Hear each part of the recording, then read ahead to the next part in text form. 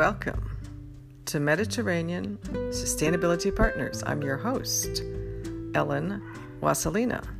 This is a very special episode of the podcast. It is my written speech prepared for a recent EU Green event in Brussels on June 7 at the Press Club on how to prepare and train our youth for the green transition. Thank you for tuning in to Mediterranean Sustainability Partners in 65 countries and 5 continents in English and French.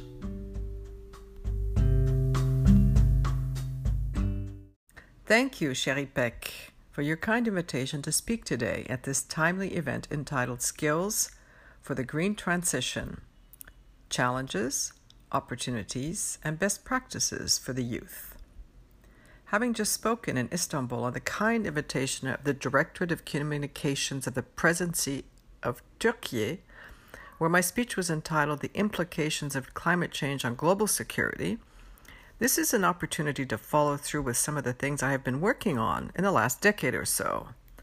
Since 2007, such as being director of an international training center of 40 trainers, director of Environment and Sustainability of a French city, 2008 to 2011, president and founder of a think tank, 2011 to 2018, adjunct professor in Parisian business schools, 2011 to 2016, and then 2021 to present, senior Europe aid expert in business and training to Algeria, 2014 to 2015, executive trainings and trade missions in Washington, D.C., 2017 to 2020, and finally and most recently, I am the founder and president of the Trocadero Forum Institute 2022, which aims to train the next generation of leaders in sustainable leadership and diplomacy. My biggest worry is that we are facing a new Cold War based on energy in a race to save our planet. While this is certainly a very noble and necessary goal, it will once again divide our world into those countries which have the technology to transition and those which do not. Not only do they now need to transform how they produce and use fossil fuels, they also need to transform their entire economies and invest in R&D to create new industries, new cars, new digital technologies, which will inevitably result in new geopolitical security challenges. Because of climate change, and we already saw this in my think tank's report in 2015 to the French Defense Ministry, the current estimates stand at 21.5 million people per year, or 1.2 billion climate refugees by 2050, who will be displaced by climate change as agricultural crop patterns evolve, resulting in famine and starvation, which will ultimately destabilize entire nations, regions. Not only will young people be leaving their homeland because of a lack of food or jobs, they will also be leaving a vacuum, creating a brain drain, particularly a scientific and economic one, because of wars, leaving governments and companies scrambling to attract and retain the best talent.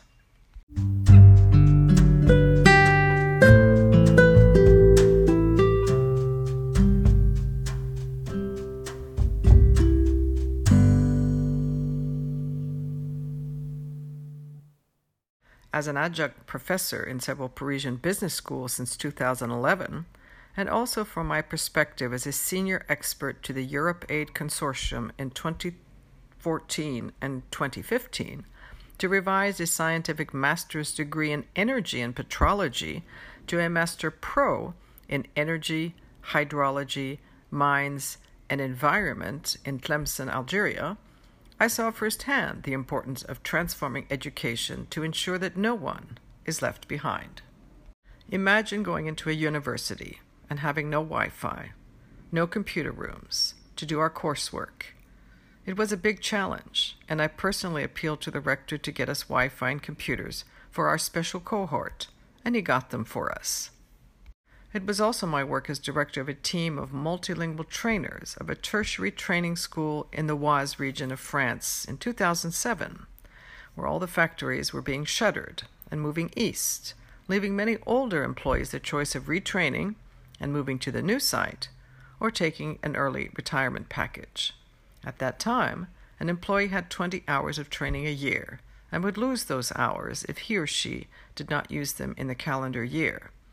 Now I believe that no one no longer loses those hours, but has the possibility to use them throughout their career, particularly when one is in a period of transition or job search or unemployment. What I have noticed over the years, and particularly since my work in Algeria, that the curriculum is not adapting fast enough as our economy and technology changes. We have had useful reforms in the education sector, in France, for example, where I have spent my entire career and raised 2 boys in the French education system. But I do not feel that the curriculum today is best adapted to the emerging green economy and its demands on our young people. Now, young people can do an apprenticeship, en apprentissage, as my younger son did. After his 2-year diploma, Bac plus 2, he opted for Bachelor in Logistics in alternance. He went to school 2 weeks and worked in a company 2 weeks, which better prepared him for working in a company, getting the theory and the practice in 1 year. And we saw with the COVID pandemic, we realized the importance of possessing digital skills and being able to work from home and use a digital platform. However, many older adults have not had the proper training and are not at ease with using a computer, an app, or Teams or Zoom. The way which our world is moving to more remote or digital work at home or anywhere in the world, global nomads as they're called, we should be prepared to train employees to use a digital suite of tools. Not only do these tools use less paper, they also use less time-consuming and redundant work.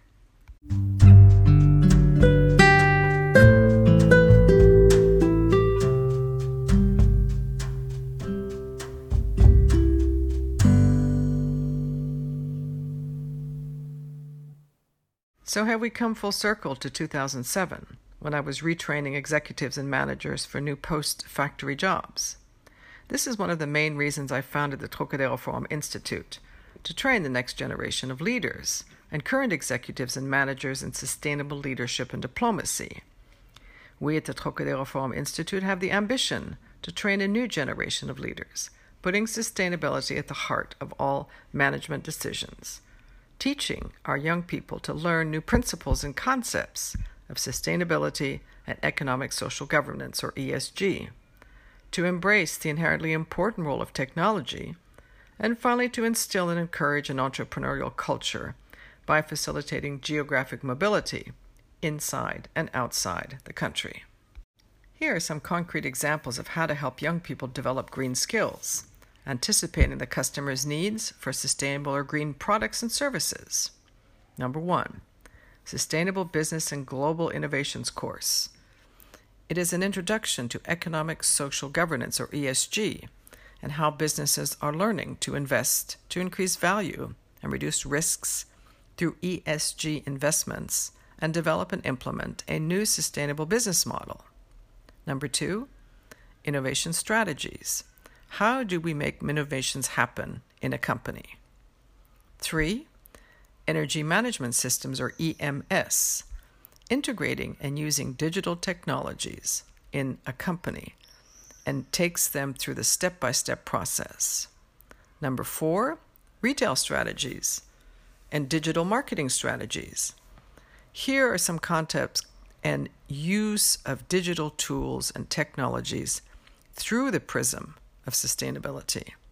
And finally, number 5, sustainable alternative business models.